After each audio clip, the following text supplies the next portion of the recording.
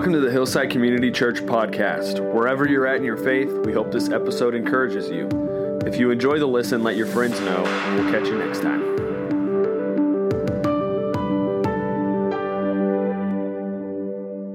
You did not ask for this, what is about to happen this morning on this stage.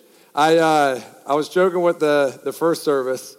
You know, dads, those sarcastic things you say to your kids whenever you are just done with a situation or a moment.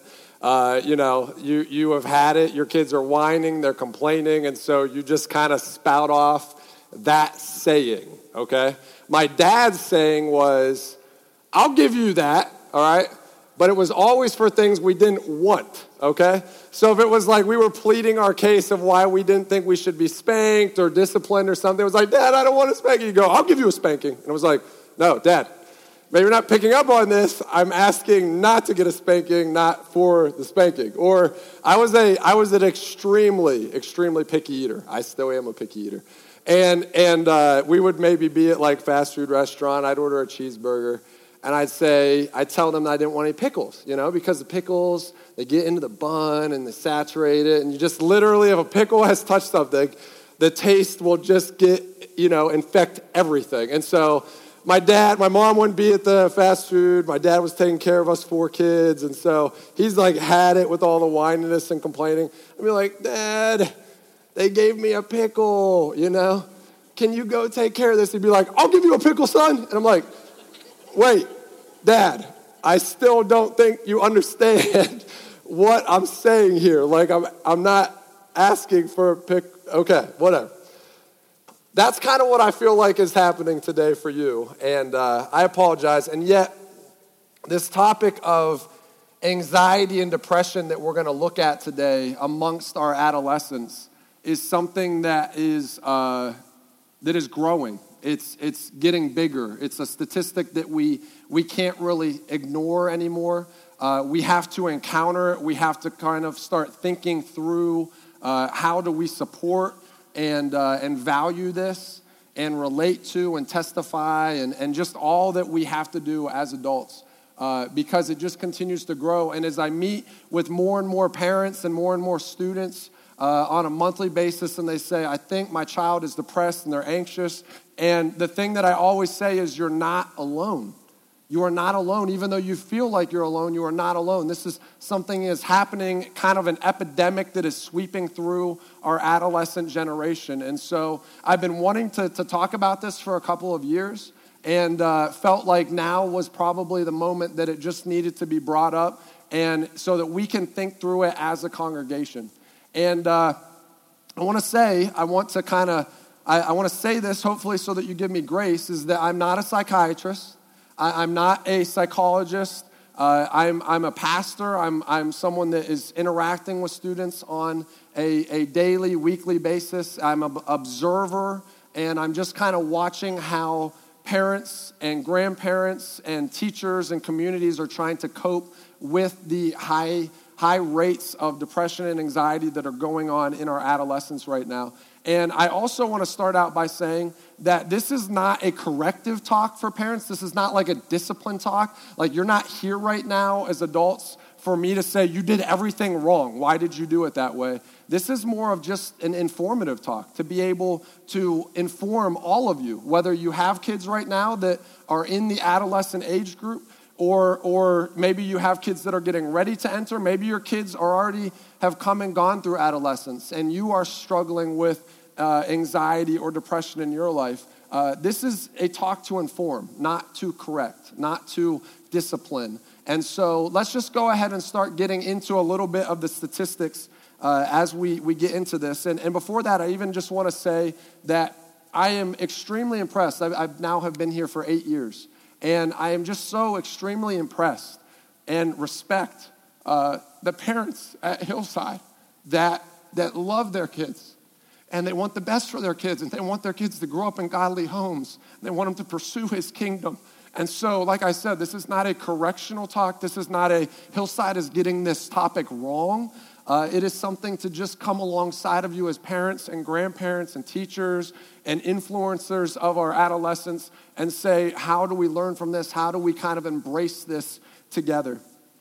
This is a little bit of the statistics that make up our post-millennial, or what we would call the iGen generation, the students that fit somewhere between the ages 6 and 23 years old. These students were born between the years 1995 and 2012. So some of the students or children that fit into this category are not adolescents yet, okay? But this is the generation of adolescents that we have right now in our teenage years. Something to make note of that is going to make us all feel very depressed right now is, because we're going to find out how old we are, is that when we start the student ministry in the fall, all right, we will not have a student that was born in the 90s, all right? That's pretty amazing. Everybody in the fall will be now born in the year 2000 and beyond. So soak that in, and we'll talk about your depression in a little bit, all right? This generation makes up 24% of our population, with 74 million Americans. And in his article about parenting in the digital age, Tony Reinke says that these kids have never known life without the internet. Each has entered or will enter adolescence in the age of the smartphone. Jean Twenge, a psychologist at San Diego State University, has studied this generation and found that they are safe, they are protected by their parents, they are the most likely to be homebodies, and compared to previous generations, listen to this, compared to previous generations, these teens are statistically less likely to go to parties, to go on dates, to get their driver's license, to drink alcohol, to smoke tobacco, to ride in a car without a seatbelt, or to experiment with sex while in their teenage years. And to add to the generational qualities, another one is that this group is more anxious and depressed than any other generation before them. In her magazine article, Anxiety, Depression, and the American Adolescent, Susanna Schrobsdorf, that's really her name, and I apologize if any of you have that name and I've just offended you, all right? Susanna Schrobsdorf writes that anxiety and depression in high school kids have been on the rise since 2012 after several years of stability. It's a phenomenon that cuts across all demographics, suburban, urban, and rural, those who are college-bound and those who are not.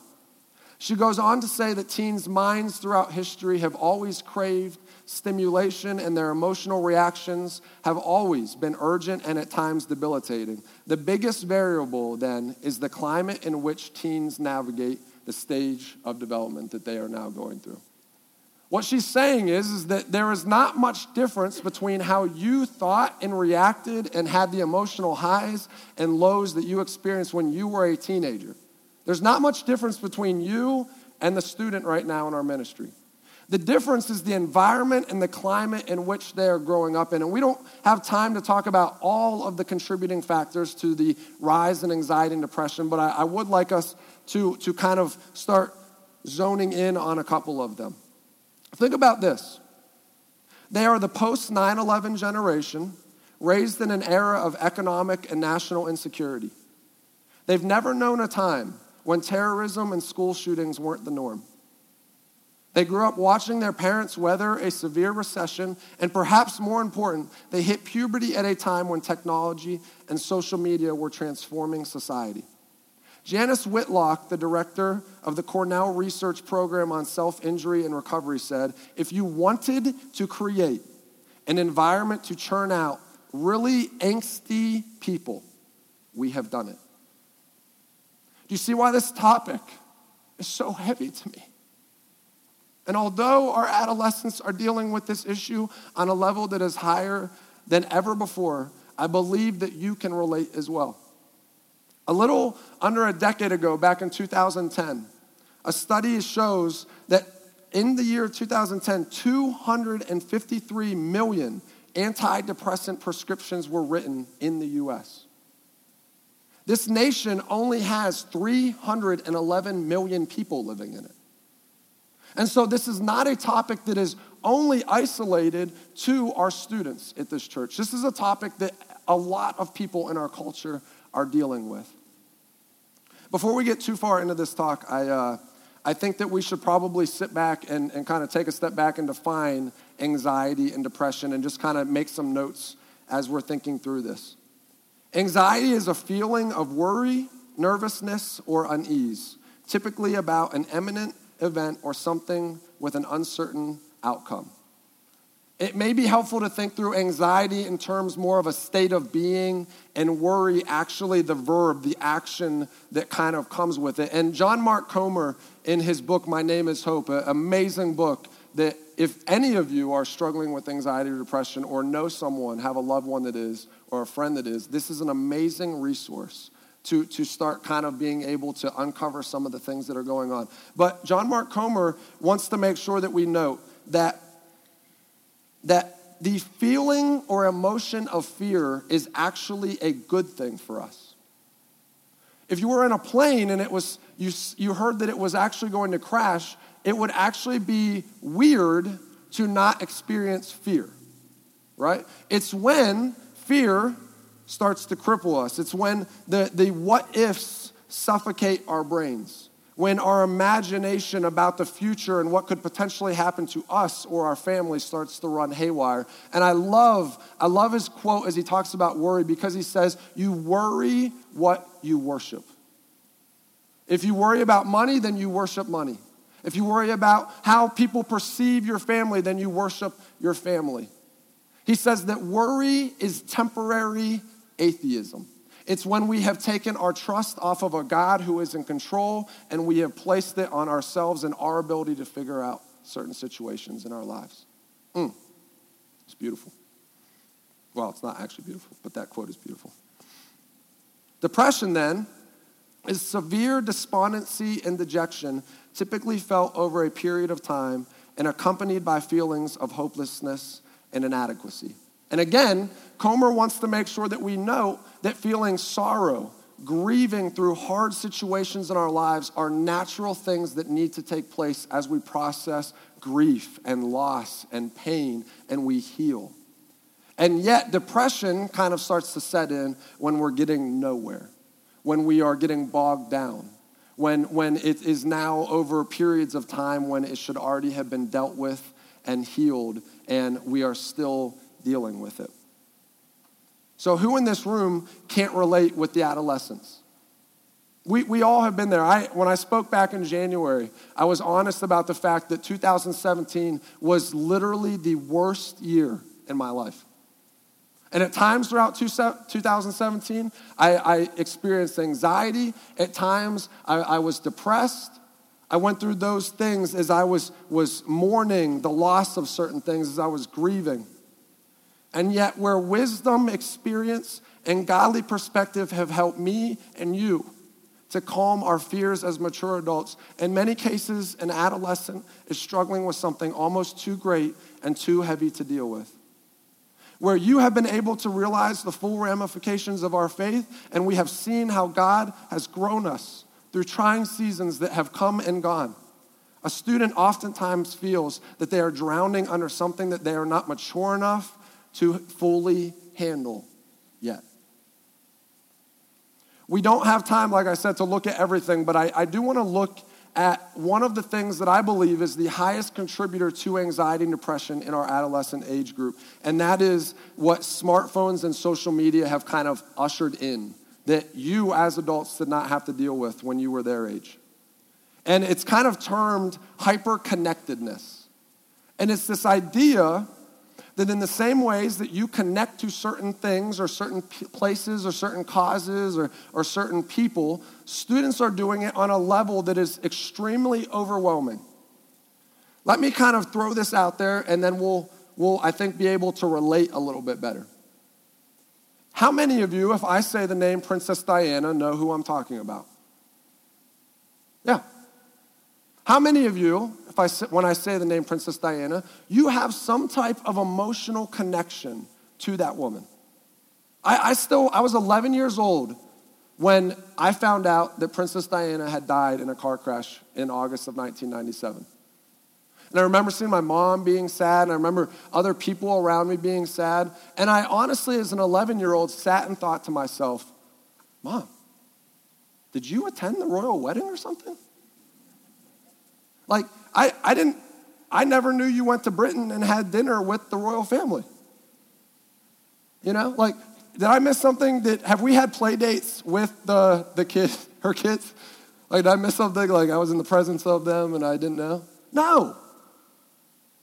And yet, as I talked to my mom this week about that event and about her feelings about Princess Diana, you would have thought that she was the maid of honor at her wedding, right?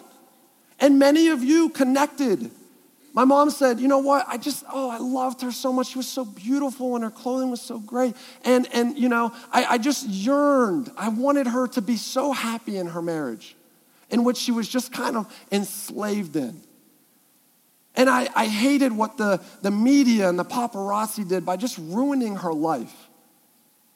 And my mom received those little morsels of information on television. Maybe she would read them in a People magazine, but it was very sporadic. It was spread out. And that's the type of connectiveness, those same emotions are the same emotions and levels of connection that our students are experiencing, but on steroids.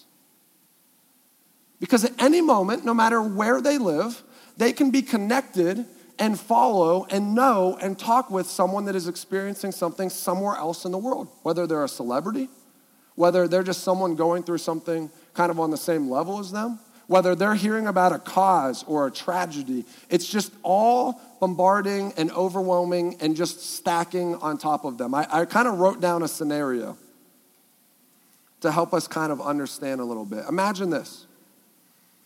Imagine that you are an adolescent and you have just heard about a divorce in a celebrity's life that you follow on social media, and you see them grieving and discussing and venting about what's going on.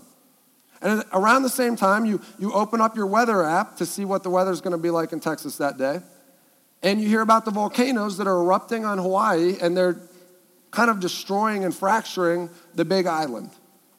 While you're taking that in and hearing about that type of tragedy and how people have lost things, you find out that there is still racial tension in a city nearby, and things are starting to get out of hand. You actually experience a high at this point because you just found out that you made the volleyball team, and you're extremely excited about that. And later, someone on Facebook made you aware that there are kids starving in Africa and that you need to do something immediately about it. All this is going on while you are constantly having the pressure on top of you to maintain your class rank so that you can go to the college that your parents want you to get into. Like, we may listen and see and hear a list of all of those highs and lows and think, oh, well, that's like a week's worth. And in reality, that could have happened within 15 minutes of an adolescent's life, that they took in all of that data. They took in all of that information. They heard about success, they heard about failure, they heard about tragedy, they heard about pain, and it could all just continue to compact and pile and stack on top of itself. And when you hear about that, you start to understand why students are kind of like, hey, let's go find the drugs that numb us. Let's go find substances that allow us to escape for a little bit. And students, this is why we talk a lot. You got to turn the phones off sometimes. You got to get away. You got to tell social media, no, I'm out. You got to embrace the fear of missing out and just say, today I am missing out. Those are realities, and yet parents, we'll keep talking about this, but parents, you have to help your child that is at times not mature enough to make those decisions on their own and regulate themselves. Understand that is important in their lives as well. That hyperconnectedness is just crippling.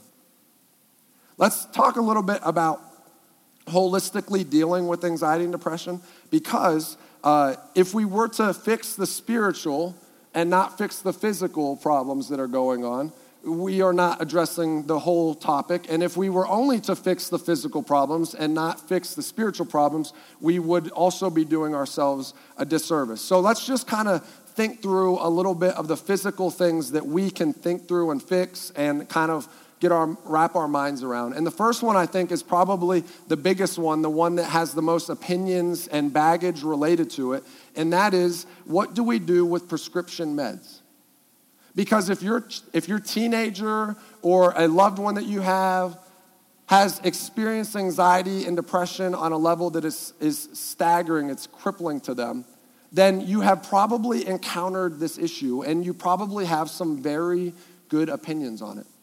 And I'm not actually going to give you probably what you want specifically.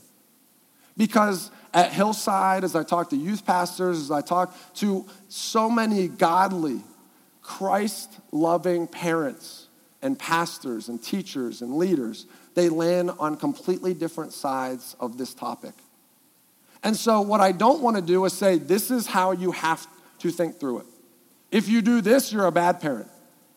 But what I will say is I assume that as you are having to approach this topic, that you are praying through it, that you are seeking godly advice, that you are very aware of side effects and implications of whatever that medication could do, that you are constantly keeping an eye and being attentive to the changes in your teenager, to your adolescent at all times, and that whatever you have decided, that God has led you to that place.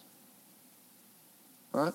Whatever you've decided. But I do want us to all make sure that we understand something about antidepressants, no matter what side of the argument you fall on.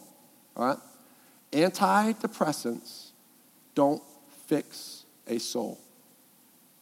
They don't heal. All right? They don't heal.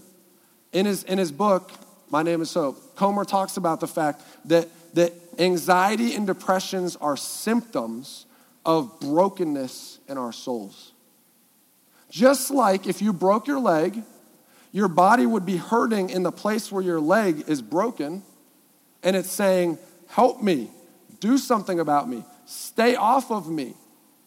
Anxiety and depression are just symptoms pointing to the fact that something is off. Damage has been done. Pain exists. Legitimate pain.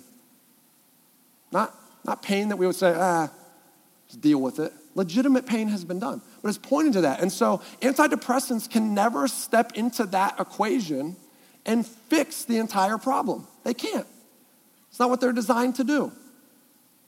The best way that I've heard it described is if you are battling anxiety and depression on a high level, you feel like you're drowning.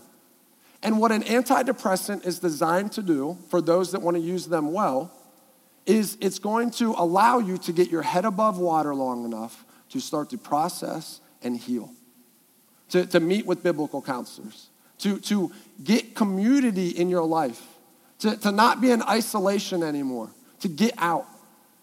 And so no matter where you fall on that, you just need to understand that if you decide, my child is going to take something, okay, I support you, I respect you, but it's not going to fix the problem.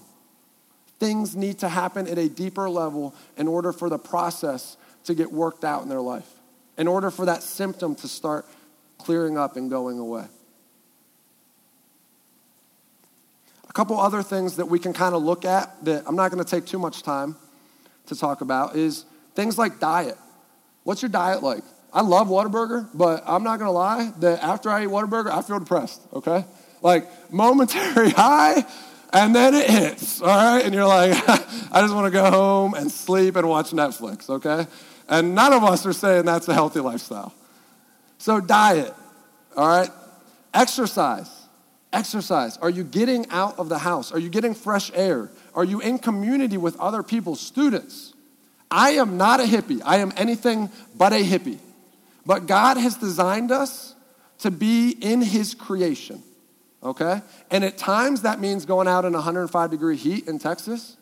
At times that means going for a walk. At times it means unplugging our phones and getting away from it and just enjoying his creation, observing what he has done. And so that plays a big part into it. Exercise, being outside, getting fresh air, living in that community. But here's the biggest one, I think, is rest. Rest.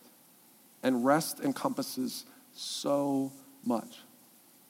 It's not uncommon, and you would all know this, and I've been guilty of it, and you may be guilty of it as well. When you ask someone in America, how are you doing? It's not uncommon for them to say, I'm busy, always busy, just busy. Got all this stuff going on at work, all this stuff going on with kids, just always busy. And I don't know why we feel, but I guess there's this cultural idea here that if I can prove to somebody else that I am always busy, then they will think higher of me. Because I'm maintaining this level of busyness. I'm contributing to society. I'm doing things. I'm working really hard at work. And there are times that in your family's life you will go through busy seasons, right? That's fully expected. There are times at work when you have to work those long hours. And yet, if we are glorifying this idea that we just always have to go, you get home from work, first thing you do, pull out your phone. Start checking in with everything that's going on. You know, never spending time, never resting, never having a moment to just kind of isolate yourself. Then wouldn't you expect all of that to exist in your life, all of that anxiety, all of that depression, to just be able to live in that type of environment? You need moments of rest. I'm not advocating in the old school, like on Sunday, you go home from church, you don't turn television on, no football, you just kind of sit there. I'm not advocating for that. But what I am advocating for is that we need to just slow down. When I go out to eat and I see parents sitting with their kids and they're all on their phones, I'm just thinking, you are missing it. This is your one moment in the day to sit and talk and figure out what's going on in life.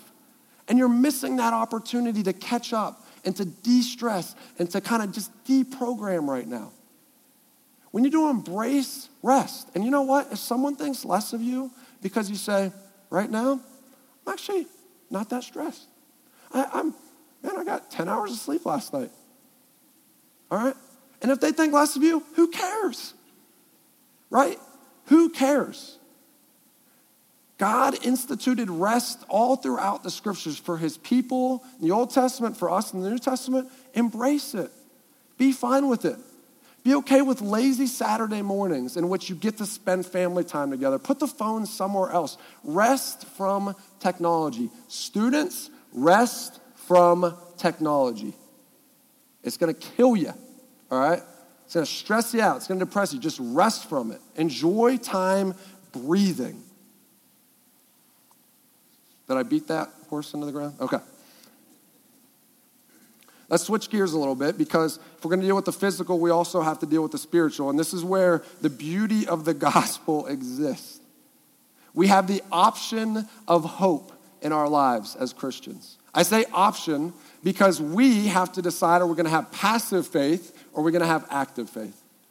Let me just kind of go through it. So a couple weeks ago, we in the student ministry were going through the book of Acts as we're leading up to the mission trip that we're going on in June, and kind of seeing the movement of God and how he was working and how his kingdom was growing, and just the gospel just keeps moving. And as we're reading it, we come across Acts 10, where Peter goes and is told, go talk to Cornelius, this Gentile God-fearing man, and share the gospel with him. And while Peter is telling Cornelius about it, pops up, Peter says, this is the gospel of peace with God through Christ. I thought, that's the beauty of the gospel. That's the beauty of the multifaceted nature of the gospel, is that in every generation, in whatever generational sin or issue is taking place, the gospel is always relevant. It is so gorgeous. Because we can talk about getting enough exercise, we can talk about medication, we can talk about rest, we can talk about all of those physical things, and yet, if our hearts are unresting, fractured before a holy God, what's it really going to do? What have you done? Bought yourself another week of happiness when all of us are pursuing after intense, real, genuine joy? And the gospel is the only thing that brings that. Because until you deal with your sin before God, you will always have fracture. You will always have unrest. Anxiety, listen to me, anxiety should exist in someone who has not dealt with their sin before God. Am I right? It should be. When we expect that, How are we going to put a Band-Aid on something that you can't fix with a Band-Aid? It needs to be healed internally. And it's the beauty of the gospel. Oh, my word, it's the beauty of the gospel. We crave. I think in our suburban, nice, neat, culture, we crave neatness. We crave this idea of comfort and just cleanliness. And mess is something that we just want to kind of get out of the way. You know where the gospel thrives? Brokenness. It thrives. It's so beautiful because the students are coming to us left and right. They're saying something is off in my life. I'm so unhappy. I'm so anxious. I'm so depressed. You know what we get to say to them? Hey, we got the answer. We got the answer. And it's not you having the picture perfect vacation with your family so that all your friends can think you're so great. It's not your designer clothing. It's not the car that you just got for your 16-year-old birthday. It's not any of that. None of that is going to fix the problem. Because the problem starts between you and God. And when Christ comes, he says, you can now experience peace. And Jesus himself said, it is not the healthy that are in need of this gospel. It is the sick. And so, as a culture, as adults, as grandparents, as parents, as teachers, we need to embrace the mess, embrace the brokenness. That is where the gospel can truly come to life, is when people say, I need something else. Life isn't working right now, and our teen generation is crying for it. They are crying for it. Embrace it, adults. Embrace it, parents. But like I said, this is not a gospel. Students, hear me on this. This is not a passive gospel. This is not a stagnant gospel. This is not I go to church on Sunday and sometimes on Wednesday. Well, I serve in the children. This is an active gospel in your life. As Pete has termed, this is an eternal, living now type of gospel. That's your only hope. That's why you have the option. If you just want to trust in your get me out of hell free card, it's probably not going to work. It is active. That's what will get you out. In Romans 5, 1 and 2, Paul says, therefore, since we have been made right in God's sight by faith, we have peace with God because of what Jesus Christ our Lord has done for us. Because of our faith, Christ has brought us into this place of undeserved privilege where we now stand, and we confidently and joyfully look forward to sharing God's glory. It's right there. It's right in front of you. But it can't be this lifestyle of, well, I'm at church, and then I want nothing to do with God the rest of the week, and then I'm always on my phone, I'm always hearing about things, I never put anything through God's perspective and through his worldview approach to things, and then I'm anxious and depressed. Why am I anxious and depressed, God? You must not really love me. You must not really have truth. You must not have real gospel that you promised to have. You have not given me any peace. When all along, it's us who have not been living out the requirements of the gospel. To cling to it, to trust it. When I was an elementary school kid, I remember hearing about this woman by the name of Corrie ten Boom. All right, quite the name, Corrie ten Boom. The first time I heard about her, I thought she was a professional wrestler because ten Boom just kind of sounds like someone that would, body slam someone else, okay? And as I heard more about her, I knew that at some point, her book, The Hiding Place, would be one of those things that I just had to stop and read. And I started reading it this last month. And if you don't know much about Corrie ten Boom, she was a Christian woman that went through World War II in the country of Holland. She's a Dutch Christian woman. And as the Nazis were taking over Germany and as they were suppressing God's people, the Jews, her and her family had to decide, what are we going to do? Are we going to hide from this? Are we going to embrace it? How are we going to help? And because their house looked like it did and was built like it was built, it was the perfect place to hide Jewish people and to help them move through kind of the underground railroad system that existed to get them out of Western Europe and into safety. And she knew, and her family knew, that at some point probably was going to cost them their safety and their lives, and yet they did it anyway because they knew that God was calling them to protect his chosen people. And a few years into doing it, she actually was betrayed by someone that was in their life, and the Nazis showed up, and they throw her and her family into a Dutch prison. And while she's there, she loses her father, passed away there. She was put in solitary confinement because she was kind of, I guess you could say, the ringleader, the one that did the most to aid the Jews. And while she was there, the Allied forces actually start taking back pieces of Western Europe. And so rather than the Nazis just allowing all of those prisoners to go free, they started either just executing the prisoners, which she said that on one day they executed 7,000 men that they just did not want to move back to Germany. They either executed the prisoners or they consolidated everybody back to prison camps inside of Germany.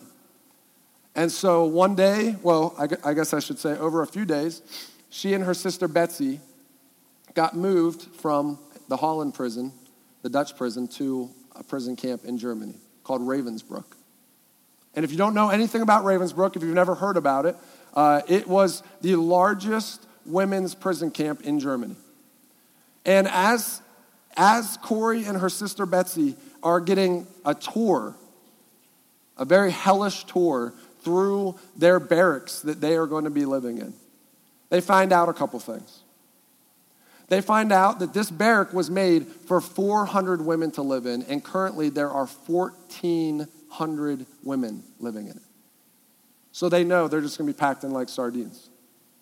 They get inside of it, and the smell is so offensive because there were only 8 toilets for 1,400 women. The kicker is none of them worked.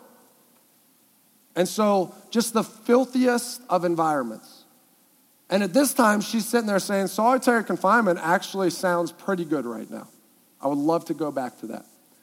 As they take her and get her closer to where her and Betsy's platform is going to be, because they didn't have beds, they had platforms stacked 3 high that were built for 4 women to sleep on. And now, because of the overpopulation, 9 women were sleeping in that same area. The platforms were so close that she said that when she sat up in the middle of the first night, she smacked her head on it because of how low the next platform was. And that often at times, a platform would fall on the people below it because of the weight, because there were more women on it than it was built for. They get close to it, and as they get close to it, they realize something is biting them, and they look down, and there are fleas jumping off of the platform, biting them. They see lice everywhere, and she's sitting there going, God, what have you brought me into? We're talking about anxiety and depression. Do you feel anxious and depressed about something that happened back in the 1940s right now? You better believe it. And her sister looks over to her. She says, Philippians 4, 6, and 7. Extremely, extremely popular verses. But she says this, always be full of joy in the Lord. I say it again, rejoice. And she says, we are going to rejoice even in the midst of this situation. And Corey's sitting there going, there's no way. What do we have to rejoice about? Look where we are. This is a hellish environment that we are living in right now. And her sister says, here's what we're going to rejoice about. We're together. It would have been very easy for us to get split up on this journey and not be together, but we are together. You know what else we're gonna rejoice about? This is where the active gospel comes into play. We are going to rejoice that there are 1,400 women in this barrack that are broken and fractured and desperate to hear about the peace of God. We're going to rejoice that we have the opportunity to share with them. Said, you know what else we're going to rejoice about? All throughout their movement, God had provided a Bible that they tied on a string. And they actually hung it backwards and rested it in between their shoulder blades so that they could kind of hide it underneath of their clothing. And they talk about every checkpoint that they went through. Whether they were searched, whether they were made to be naked and walk in front of the German officers to just kind of make sure that they didn't have anything on them that wasn't allowed to go to the next one. Every single time they prayed, God, get this Bible through this next checkpoint. And every time something happened where the officers would literally ignore them as they walked through, or the officer would look directly at the spot where the Bible was and would see nothing, and they said, we're going to rejoice that God has allowed his word to get into this place. They actually end up rejoicing that there were fleas. Someone reminded me in the first service, I forgot about this detail. They rejoiced that there were fleas. There were so many fleas in the barrack that the officers wouldn't even go in there. And so they were able to have services where they read the Bible and translated among all of the other women and never have to worry about being found out that the gospel was being shared. That is active faith. Because we can read those words. We can read things like, don't worry about anything. Instead, pray about everything. Tell God what you need and thank him for what he has done. You can read those things, but if you're not actively living them, if it is not infecting your mind and your heart, if it's not transforming your thoughts, then you will stay in your anxiety and in your depression. But the gospel brings the option. It brings hope. It's right there. Will you pursue after it? Whether you're an adolescent right now or you don't remember the last time you were an adolescent. And they didn't even call you that back when you were a teenager. I don't know. But it's right there. Physically, spiritually. To close, I want to kind of share some things. Just kind of make some notes.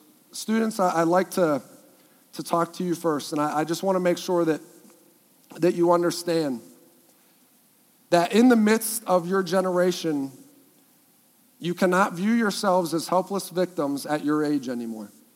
You can't just wait around for other people to come and help you. Your faith must become just as active in your life as any adult in this room if you expect to overcome these issues. For parents and grandparents, here's a couple of things, again, that I'm not trying to correct. I just want us to get our heads around. All right? They're not super specific. I just want them to apply in very big ways in the way that you think through this topic. Is first of all, parents, be intentional and attentive. Lazy parenting has no place in the church anymore. I shared with the first service that there's a comedian that jokes about the fact that he said, when he was talking about taking pictures of his children. And he says, I'm pretty sure I have more pictures of my kids than my father even looked at me when I was growing up. Lazy parenting has no place anymore. It just doesn't. You can't expect that someone else is teaching your child outside of the church about Christ's values and worth and identity like maybe you could when you were growing up. It just doesn't happen. You have to be attentive. You have to be extremely intentional. Students, it is just as much your responsibility to voice what you are going through as it is your parents' responsibility to be attentive to you. You hear me? For your own sake, you have to talk honestly and openly with those that care for you. Parents, the next thing that I'm going to ask you to do is the hardest one, but is in the midst of when a student is telling you something, don't freak out. Right? Don't freak out. Pray for grace, pray for gentleness, and just hear what is coming to you. Don't discredit their feelings. Don't invalidate them. Instead, give their feelings worth. Give it meaning. Let them know that you are listening. And please don't freak out. The next thing that I think is part of your ministry as parents is that you relate and testify about what you are hearing to your kids. Your kids, adolescents, do not want perfect parents. They don't. They don't want you to be polished. They don't want to only see all of the good things that are happening in your life. You know what they want? They just want real faith, tangible, something to grab onto. All of us have experienced anxiety and depression at some level in our lives. All of us have mourned. All of us have grieved. All of us have worried. And in those moments, When your student is telling you something, when your grandchild is telling you something, when a student at your school that you work at, or maybe just someone that comes into an office or an internship program is telling you about these things, relate to them. Let them know that you have experienced similar thoughts. And then, you know what I think is even more amazing? Is testify to God's goodness. Tell them how God taught you and grew you through those same moments that they are experiencing right now, and what it did for your faith, what it did for your marriage, what it did for your idea of community, how it changed the way that you thought about God. Minister to them in those moments. And lastly, what I would ask you to do is not to judge. Please do not self-righteously judge this next generation. Please. Instead, pray for them. Lift these younger generations up to God. Bring their maturity and their growth to God's throne and let Him do it. We see on a regular basis in the student ministry that God is working in our teens. The way that He is raising up the next generation of pastors and leaders in the midst of the cultural problems to proclaim His truth and His gospel. And I ask that you play an active role in the future by supporting our adolescents in prayer. Remember that God is not the God of one generation or another.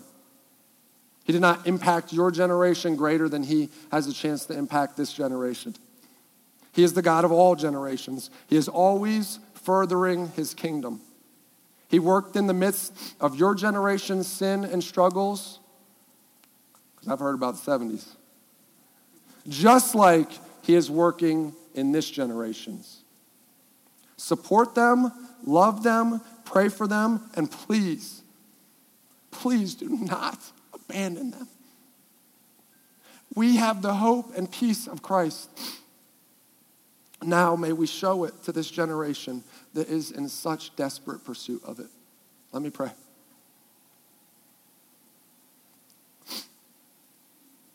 Father, thank you for your goodness. Thank you for this beautiful gospel that you've given us. A gospel that relates and transforms every generation. A gospel that literally is the only hope for this fractured world, for our fractured lives. Father, as parents and grandparents and influencers of adolescents, God, give them gentleness. Give them relatability. Give them the courage to ask tough questions, to find out what is going on. Father, give them grace to deal with these situations, to relate and testify to your goodness. God, with our students, Lord, with our adolescent generation who seemingly has so much and yet, Lord, has so little at the same time. Pray that you would continue to move them towards the joy and the peace that they can have inside of you and inside of your beautiful message of hope. Father, may we all walk out of here looking for ways to support and minister to anyone, any age that is broken around us. In your name, amen. Hey, thanks for watching today's message. We hope it encourages you wherever you're at in your faith. If you enjoyed it, let your friends know. We'll catch you next time.